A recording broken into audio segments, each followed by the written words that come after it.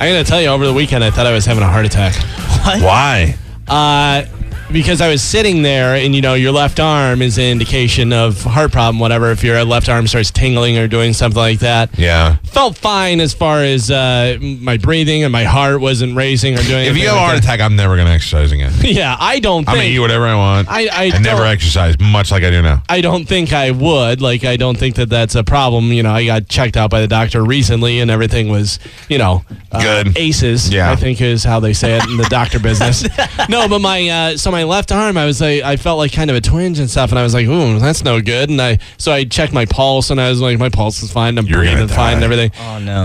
No, I think I just pinched a nerve or something, because it's more like underneath my arm. That's usually what you do to try and figure out what your chest. You try to think of what it could be. Yeah. It's probably just a pinch nerve. Yeah, but I went out running. I ran, but then next thing you know, you're going to drop in a puddle, and they're going to go, is he complaining about anything? Oh, he thought he had a pinched nerve. Yeah, no. Don't run anymore. You might have a blood clot. The flowing of the blood that fast will push it through your heart. No. Dead. Heart attack. Going to the doctor. I'll go to the doctor and get it checked out, but I think it's just something. It's something up here. The coroner will tell you. Yeah, no, it's something up here. I'm fine. Where? It's something up in my shoulder. It's like in my shoulder or like underneath. All the way my down arm. to your fingers? No. Where does it go? It's just right there. Oh, yeah. That's yeah. You're going to die. Oh, no. Speaking of somebody who's dying, real quick before we get to the classic open letter, I got to talk to Avocado because... Now, did you make it to Dr. DePasquale's office? Yeah, I did. And I just came up with this during the break. No, I don't want to hear music. I don't want to hear music. No. Stop it.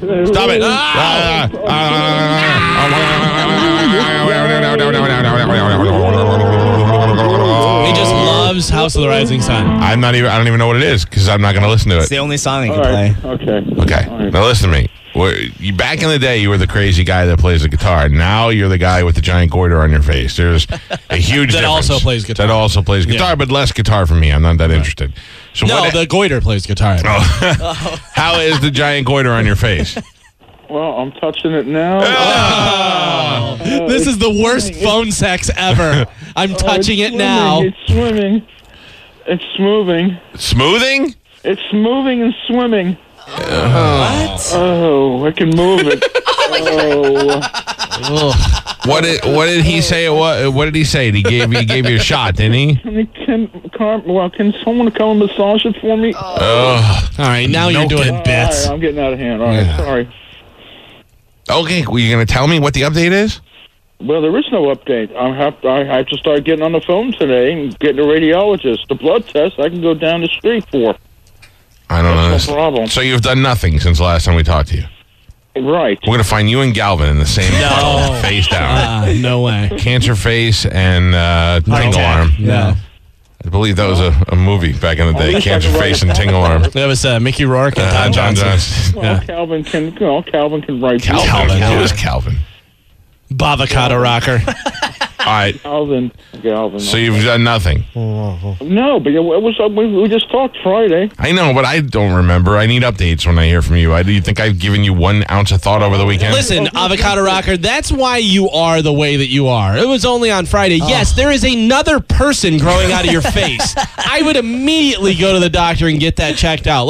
I don't care if it's Friday at 9 o'clock. I'm going to the goddamn emergency room or going to the church and having an exorcist performed on it or something. Like that. Something. There is something definitely wrong with you. When there's another person growing out of your face, there's something going on.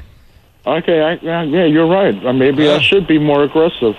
Maybe that's why. Maybe you wouldn't be blind and shuffling around like an old lady in here if you would have taken care of yourself a little bit. Be as aggressive as that virus is in your face. Yeah. Well, the blind thing was genetic, so I couldn't help that.